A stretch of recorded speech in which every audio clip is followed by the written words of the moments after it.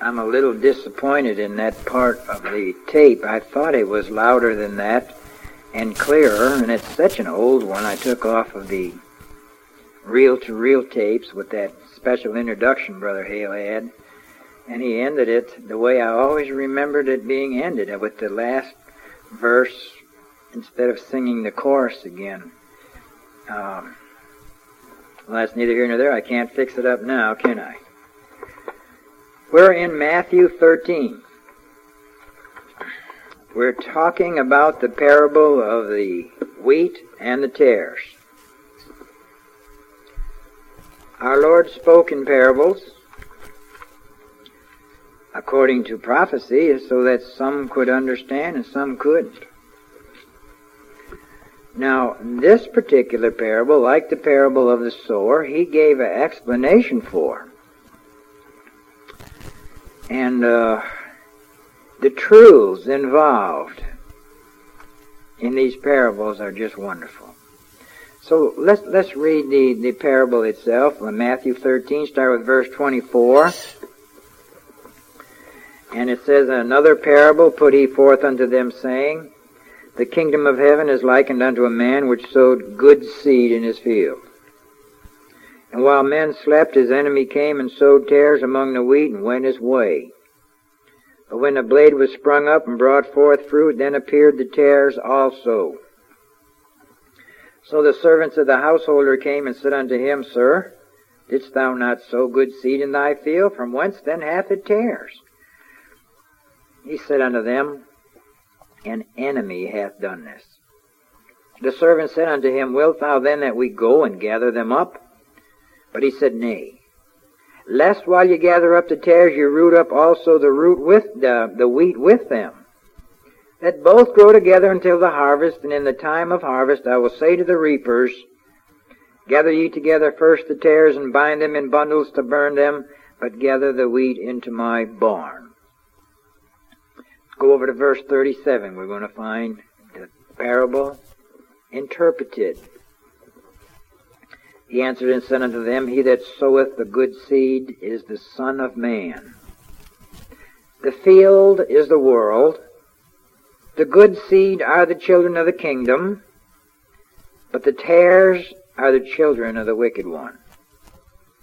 The enemy that sowed them is the devil, and the harvest is the end of the world, and the reapers are the angels. And therefore the tares are gathered and burned in the fire, and so it shall be in the end of this world.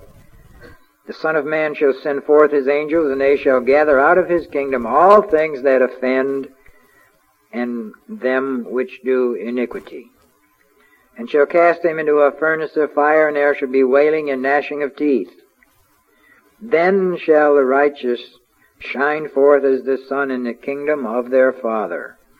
Who hath ears to hear, let him hear."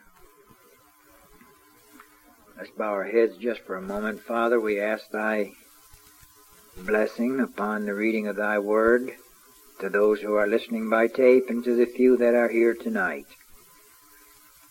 We need to learn. By nature, we're at enmity with thee.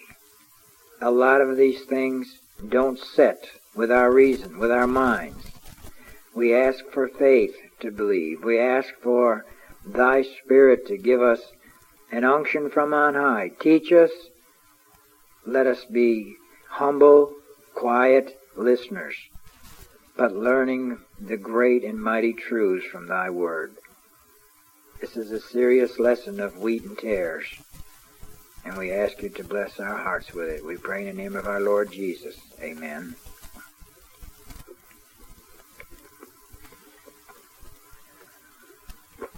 There's an overall learning in all of these parables, and you notice that we're not talking about the kind of ground like in the parable of the sower.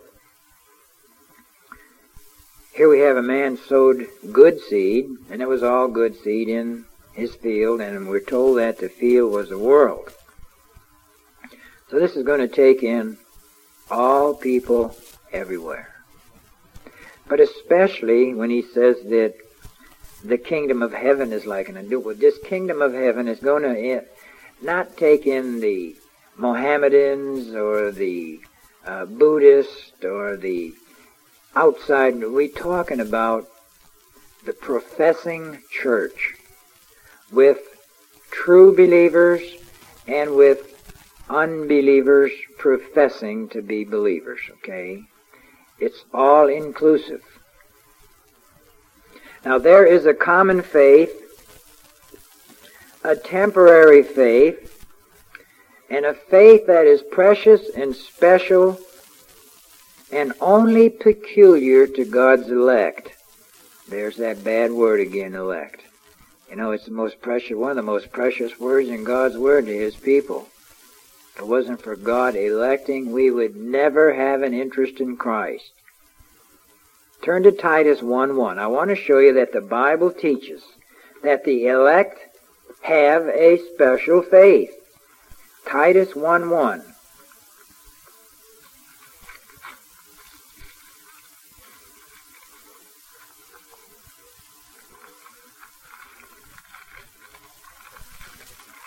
Paul, a servant of God, and an apostle of Jesus Christ according to the faith of God's elect, and the acknowledging of the truth which is after godliness. Now, every little point of every verse has meaning to it. You see, and nobody but God's elect acknowledge the truth which is after godliness. Now, what's that truth? What you are by nature, the enmity of your carnal mind and heart. These are the things that make you a candidate for salvation. The rest of the world never acknowledges the truth of God's Word, which is that they are depraved, needy, vile, filthy sinners. This is man by nature. They need a substitute redeemer. Only the elect ever find that out. All right, now we have one other scripture concerning the faith of God's elect, and that's 2 Peter 1:1. 2 Peter 1:1, it's an introduction, and it's interesting that Paul and Peter both can introduce their letters by talking about faith. Simon Peter, a servant and an apostle of Jesus Christ, to them that have obtained like precious faith with us through the righteousness of God and our Savior Jesus Christ. You see how it comes by the righteousness of Christ? Our God gives us faith to believe in the righteousness of God. And that righteousness of God comes through the Lord Jesus Christ. There's no other way. And then that leads you, knowing where righteousness comes from, to honor and glorify the Lord Jesus Christ for keeping the law perfectly and earning you a righteousness. Not too many people think about that. It's so far beyond human reasoning and imagination that people just fluff it off, just pass it off as nothing. It sounds too much like a fable or a fairy tale. A perfect person. That is totally beyond human imagination. But because God gives us faith to believe Him, faith to believe His Word, that's believing God, this is His Word, that the Lord Jesus Christ did no sin. And at 3 different times a voice from heaven came down and said, "This is my beloved Son, whom I'm well pleased," meaning He did not sin. He did not sin as a youth, He did not sin as a young man, and He did not sin even to the moment of His crucifixion. There was no guile found in Him. He did no sin.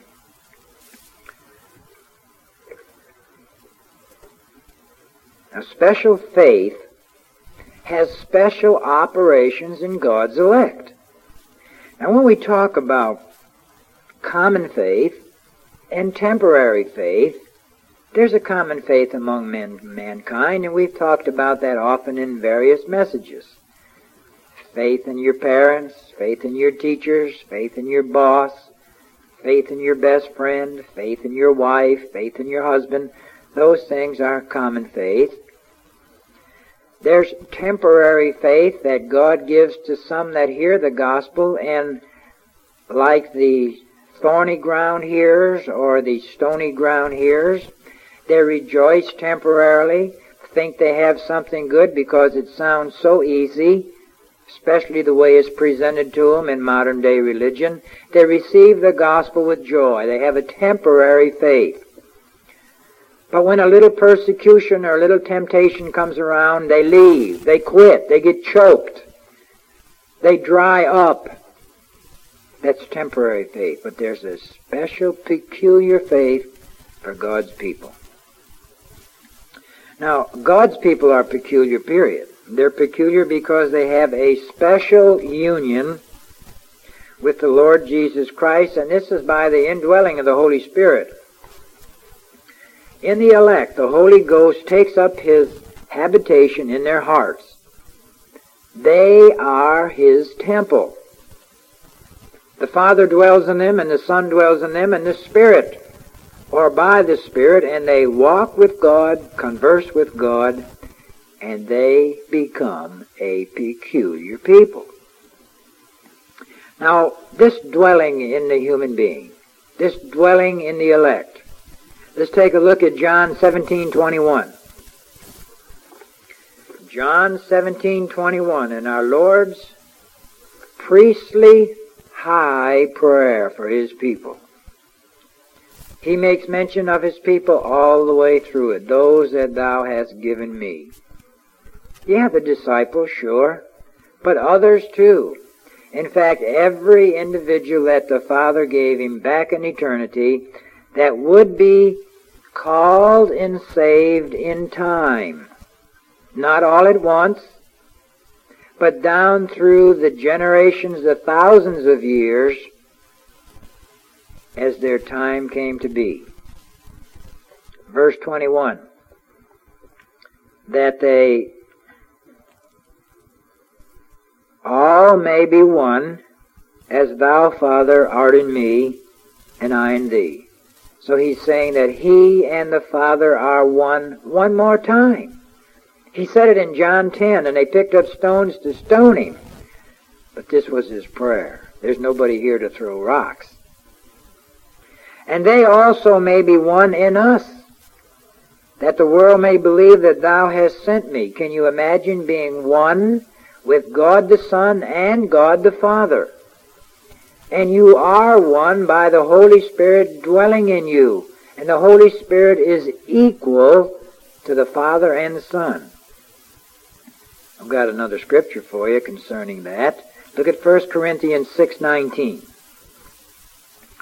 1 Corinthians 6:19.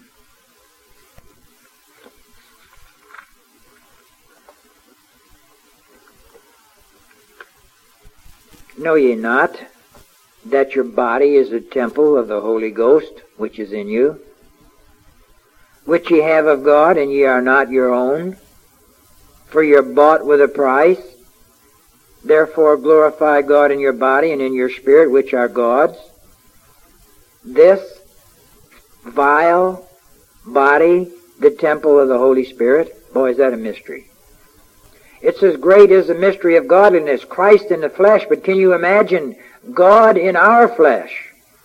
The Holy Spirit dwelling in these vile, wicked bodies that just love to be pleased. This is indeed a mystery. And so it says that you're not your own. You don't belong to you. You belong to God. You're bought with a price. What price? All the gold and silver and precious jewels in the whole world, piled in a pile that would be higher than any mountain on earth, is not the price of your body and soul. The price was the perfect, spotless, sinless blood of our Lord Jesus Christ. That only. God requires nothing else. But what a precious payment it is. There's only one, and it's been paid. There is no more blood. It's unavailable. Anybody needs any from now on, they can't get it. It's been paid. And it's been paid for the elect. Nobody else enters in on it. Nobody else is bought. But do you know that most of the world, anybody that goes to church, no matter what church they go to, they say that their body is the temple of the Holy Spirit. Just because the Bible's speaking about God's people being the temple of the Holy Spirit. Do they act like it? No, not at all. They haven't got the slightest idea what you're talking about. They don't even know the work of the Holy Spirit. They don't know that convicting work, that reproving work, how He brings the sinner down in hardship, in labor, in tribulation, presenting tons of their sins before their eyes and heart, making them, breaking that heart, making them be a praying person. Do you know where a person learns to pray? It's under Holy Spirit conviction. You can't just learn to pray by going to school. You don't learn to pray by listening to others. You learn to pray when the Holy Spirit puts His finger on your heart and life and you begin to be a beggar. You can't help but pray. And let me tell you, before God saves you, you have prayed enough that you are a prayer.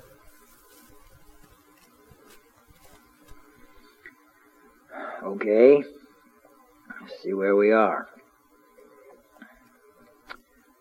We said that God indwells His elect. Now, the talk of the elect is special, peculiar. Look at Philippians 3:20.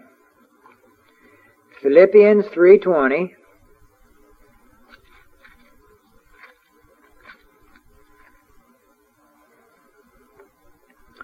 For our conversation is in heaven,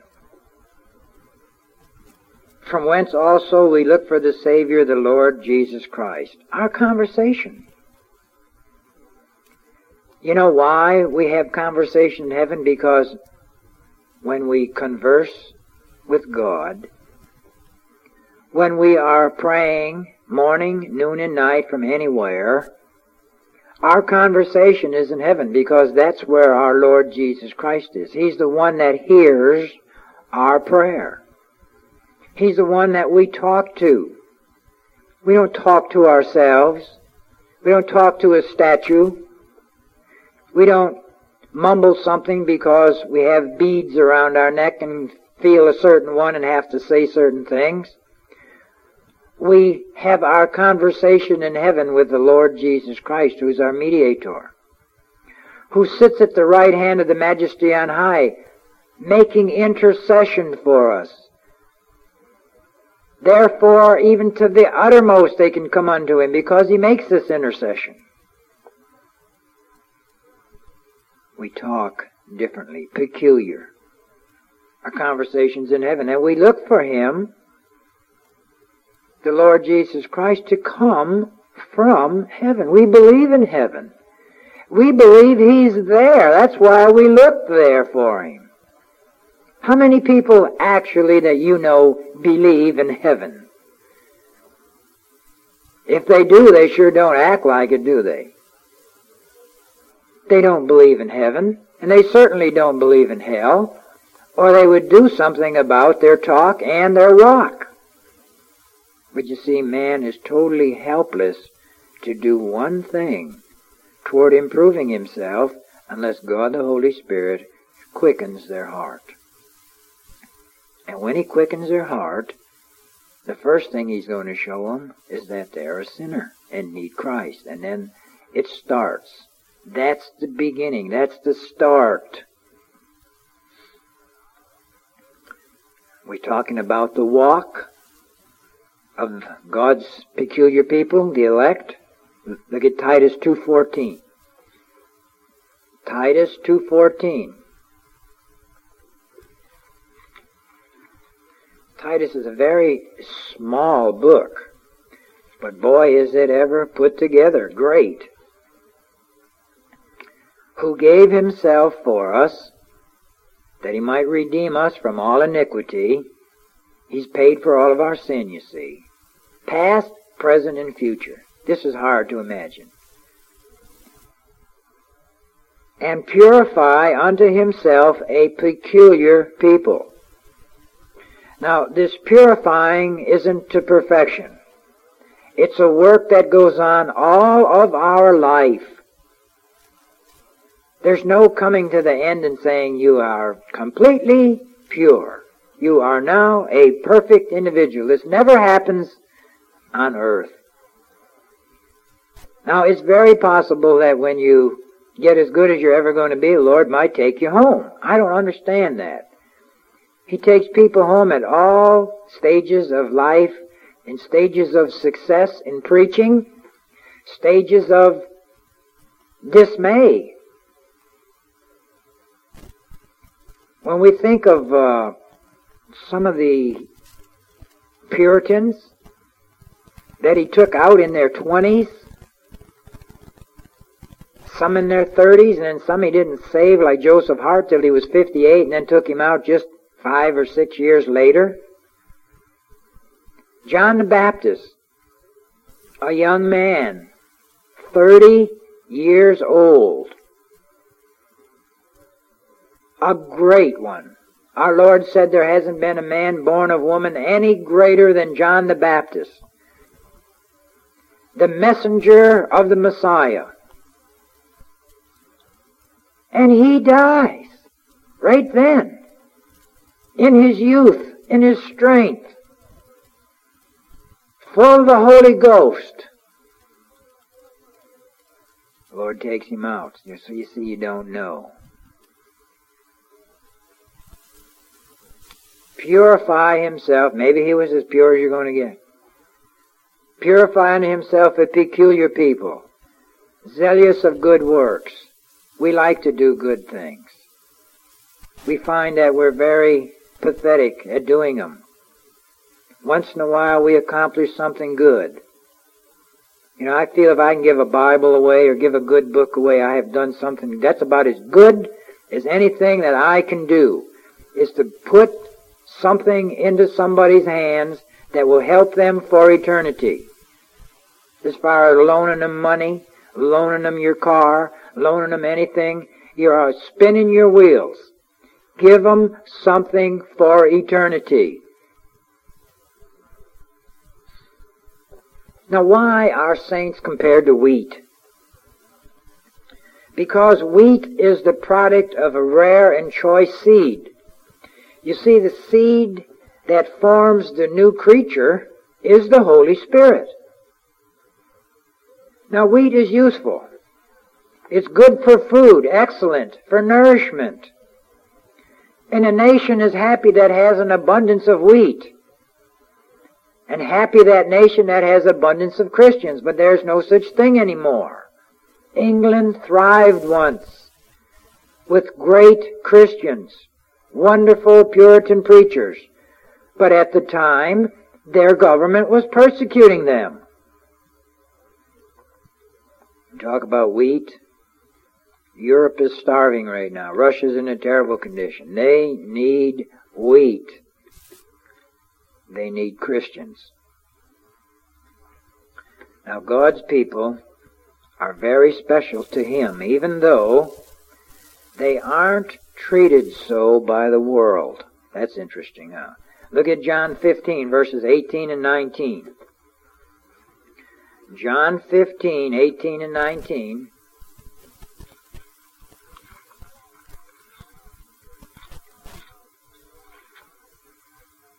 If the world hates you, you know that it hated me before it hated you. Now, you can't think of a reason why that should be. There is no reason according to real reasoning why that should be. And if the world hates you, you know that it hated me before it hated you. And if ye were of the world, the world would love his own. But because ye are not of the world, but I have chosen you out of the world, therefore the world hated. Now there's the reason. The Lord Jesus Christ has chosen us out of the world. That's talking about election also. All of God's people are chosen people, chosen back before the foundation of the world.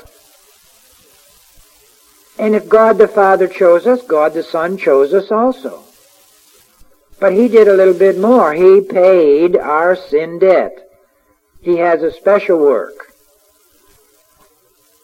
And then there's a special work of God's Holy Spirit to make it real to our hearts. You and I never see the Lord Jesus Christ. We never see the Father. But we feel the work of God's Holy Spirit. We experience it. What thoughts, what opening of heart, what convictions, what reprovings that we have are all the results of God's Holy Spirit bringing us down and making Christ real to our hearts. It's all of God. Now, in some stages, you can't tell wheat from tares. It's only when the fruit appears that the tares are discovered. Well, let's look at our parable a second. I want you to look over that again. In Matthew 13, verse 26. But when the blade was sprung up and brought forth fruit, then appeared the tares also.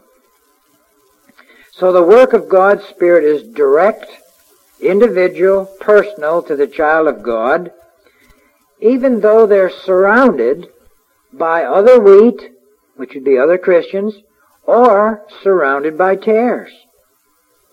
And the tares are going to be there to the end. You got that much from the parable?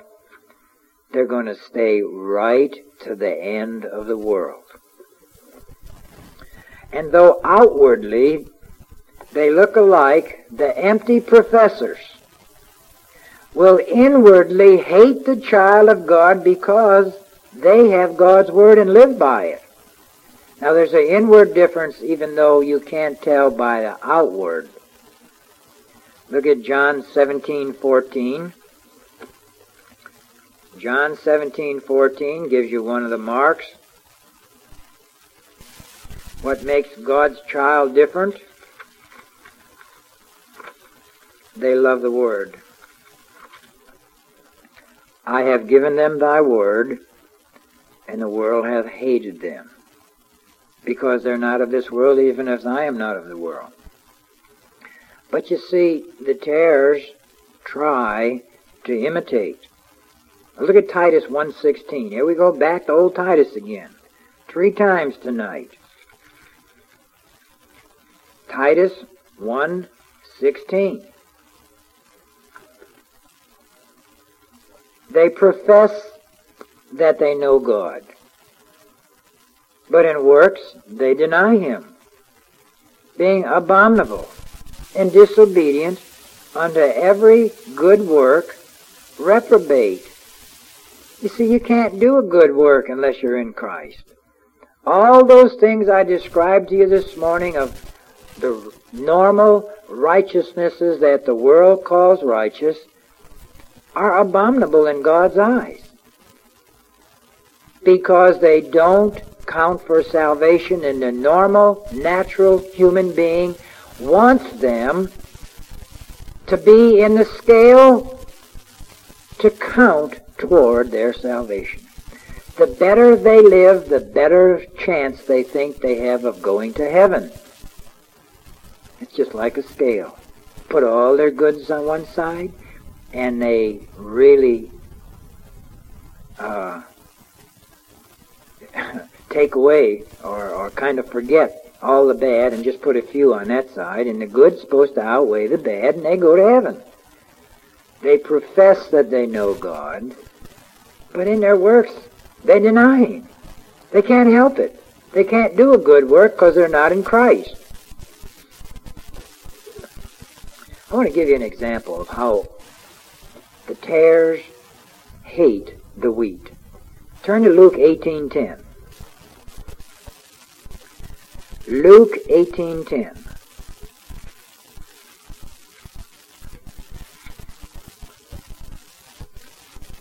Two men went up into the temple to pray.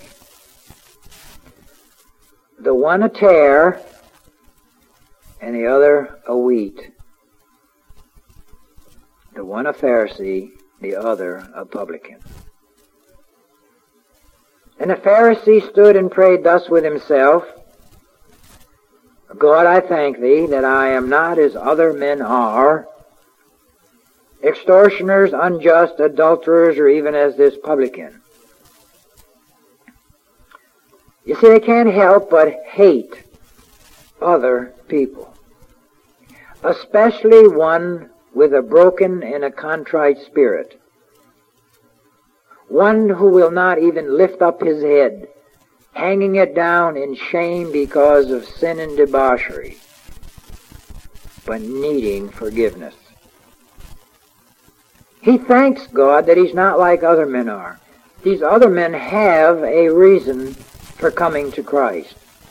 They have a reason for coming to God for forgiveness. If they're an extortioner, unjust, an adulterer, they need forgiveness. He doesn't need any. He never asked for forgiveness. Never. His prayer is always saying what he has done. He can't ask for forgiveness because he don't feel in need of it. He's righteous in his eyes. But they can't help but despise God's people. They don't like them. And it comes out. I thank thee I'm not as other men are, even as this publican. What a difference. I told you.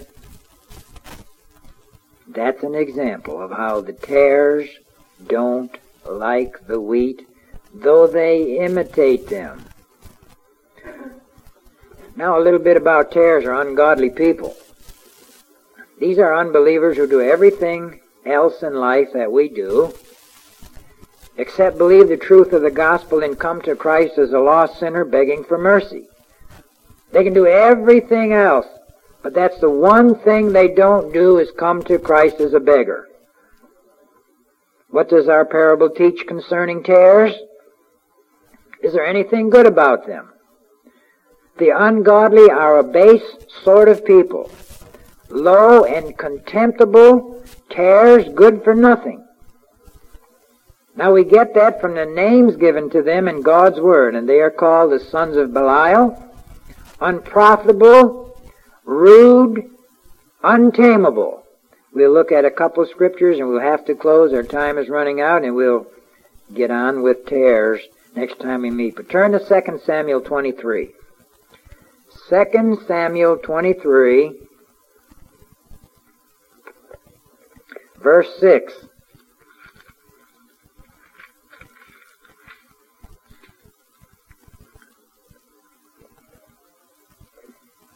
But the sons of Belial shall be all of them as thorns thrust away, because they cannot be taken with hands. That's one example of the tares being called sons of Belial. Now turn to Romans 3:12. Romans 3:12.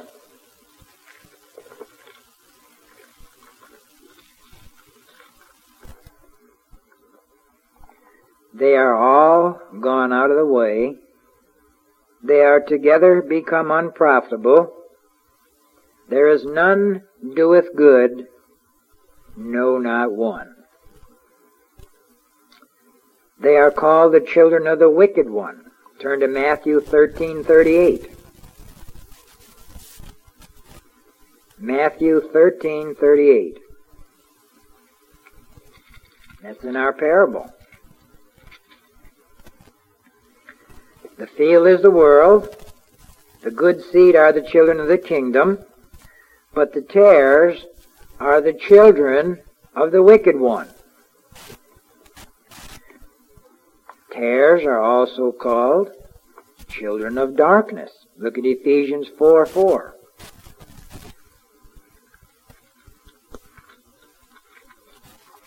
Ephesians 4:4. There's nothing good said about ungodly people in the Scriptures. And the ungodly in our parable are the tares. Ephesians 4:4.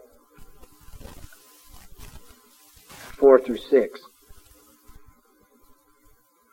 No, that's not the right.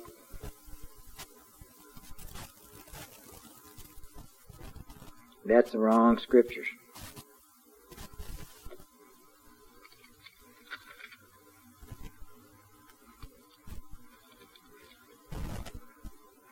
Can't find it.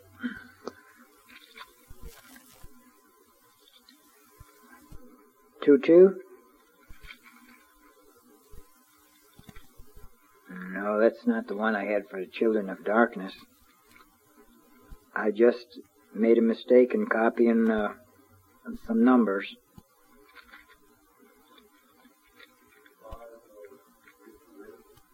Five, 6 through 8. Okay, that'll do. Let no man, Ephesians 5:6. Let no man deceive you with vain words, because of these things cometh the wrath of God upon the children of disobedience. Be not ye therefore partakers with them, but ye were sometimes darkness.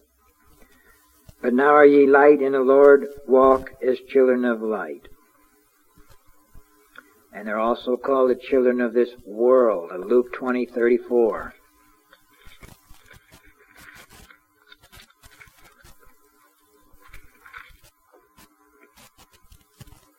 And Jesus answering said unto them, the children of this world marry and are given in marriage. We're going to have to close. Our tape is about to go out. We'll continue on with descriptions in the Scriptures about tares or ungodly people. Now, they're just called tares in this parable. They're called everything else in the Scriptures, all pointing up to those who are unbelievers in the Lord Jesus Christ. I'm glad you all came out tonight, and those that are listening by tape.